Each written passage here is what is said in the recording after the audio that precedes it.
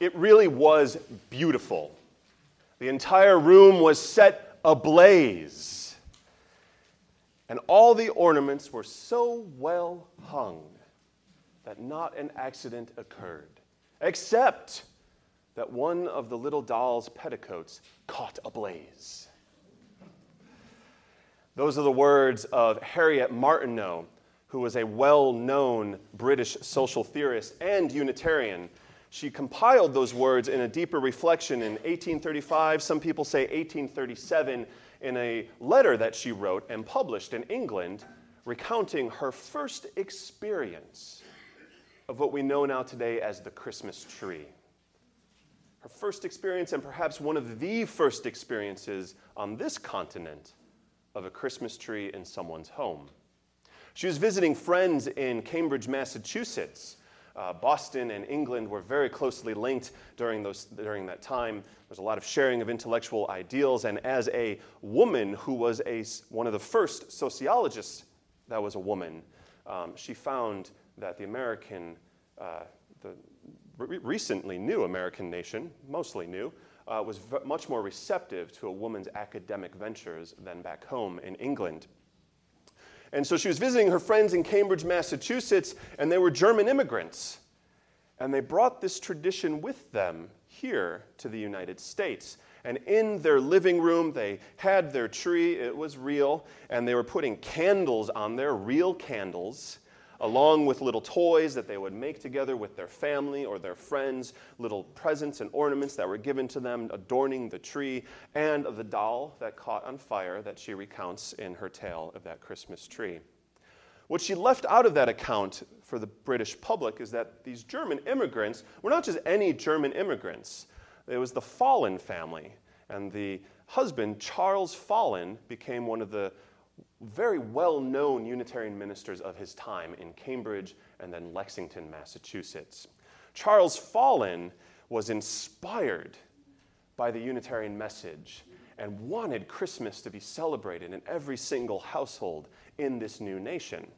Now you might wonder, didn't we always celebrate Christmas? Didn't Christians always celebrate Christmas for over 2,000 years? Didn't Christians do this every December or whenever they picked it? No. That's the short answer, no. But as this nation was originally founded by Puritan colonists, well, not this United States, we had settlers here long before that, but as the Puritans came here and formed their colonies, the Puritans wanted to get rid of anything having to do with Christmas. They saw it as a pagan celebration, a folkish celebration that was too down to earth, too caught up in this world, too much of this worldly flesh that the Puritans were trying to get rid of in their lives. And so they banned the public celebration of Christmas. They said the strangers in our midst, meaning the Quakers and the non-Puritans, celebrate these pagan holidays, but we will not have this in our colonies. And you may know, I remind us of this often, Unitarian Universalists owe their heritage to the Puritans, where we have written more Christmas hymns than we can say. But the Puritans wanted nothing to do with Christmas, but as the United States became much more diverse religiously with more colonists and settlers coming here, those ways started to fall away. And the very first public Protestant celebration of Christmas was in a Universalist meeting house in Boston. And it was so popular it made the news. It said, well, the old religion, meaning the Anglicans, which we didn't support at that time, most Protestants in this country didn't, and the Papists celebrated their usual Mass of the Nativity. But the Universalists had a Christmastide celebration which had great cheer and warmth, and the minister preached a sermon that was relevant for us today. That was summing up the Boston papers and how they recounted that celebration of Christmas by the Universalists. So Harriet Martineau goes to Charles Follen's home and experiences the Christmas tree. And her and Charles Follen were great friends. They were both abolitionists. They wanted to see an end to slavery. And they saw the Christmas tree as an opportunity to educate every household about why abolition was a good thing. And so they started writing and reaching out to their friends. And you might be going, what does a Christmas tree have to do with abolition? But what they saw was that at that time, Unitarians believed in the building up of our character. Every single person, no matter what, should have what they need to build up their character. They saw the Christmas tree as an opportunity to build our character. It was the act of giving. And for many households at that time in the 1800s, you only got a present from underneath that tree if you had exceptional moral character throughout the year. Santa Claus is much more exciting, right?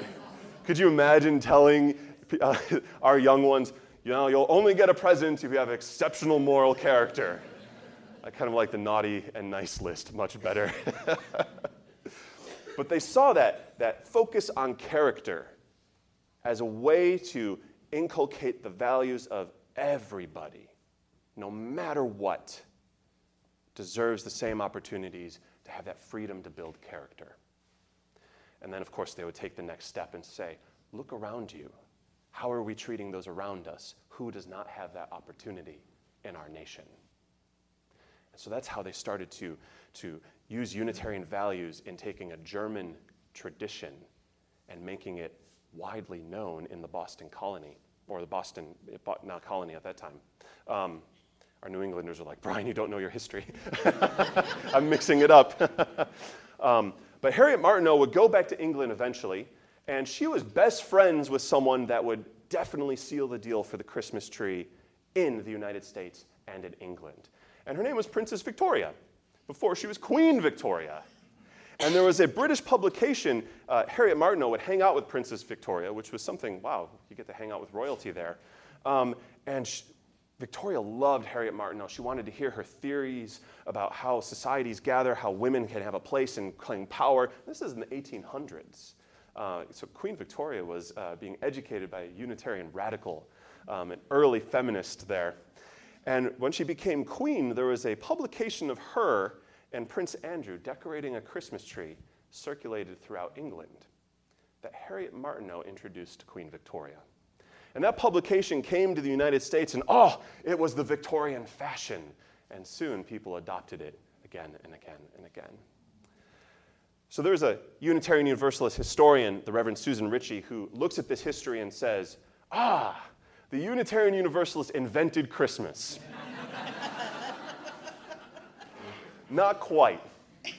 But many of the traditions have Unitarian and Universalist history and heritage. There were movers and shakers, folks who were not necessarily boastful about their religious values. Very similar today, UUs are not an evangelistic people. We're not very boastful about who we are, but they still instilled their values in everything they did. They saw something that was a German folk tradition and said, how can we make this about changing society at its core? And that tends to be our history. All throughout history, looking at simple things and going, how can we change society at its core as this small but mighty, at times throughout our history, mighty religious tradition. And so that's the history of Harriet Martineau and Charles Follen and how the Christmas tree became so popular in the United States. Now, of course, as with all things history, there were other folks, there were other German immigrants having Christmas trees, so we didn't quite bring it completely to the United States. But we definitely had a hand in making sure it was popularized, of making sure Queen Victoria thought it was a great idea. And even though we had separated from England, Americans, even to this day, still look to the royals for how we should do things. I mean, I remember an article about Prince William's ring and how it was a fitness tracker. And oh boy, everybody bought those rings for thousands of dollars and it was sold out. What this tells us is that Harriet Martineau was very crafty in how she was introducing this to Queen Victoria. She knew people would be watching. She knew people would be looking at what the Queen did. And here we are today. We no longer set dolls on fire. We no longer have real Christmas trees in our living rooms. If you do and you have real candles on it, I'll be watching out for you. But we lift up this history because Unitarian Universalists had such a deep impact on many of our carols. We heard about Jingle Bells. Even with its complicated history, we would not have that song if it wasn't for a Unitarian. We look at so many of our other ones. We'll close with It Came Upon the Midnight Clear. a beloved Christmas carol that was given to us by a Unitarian minister.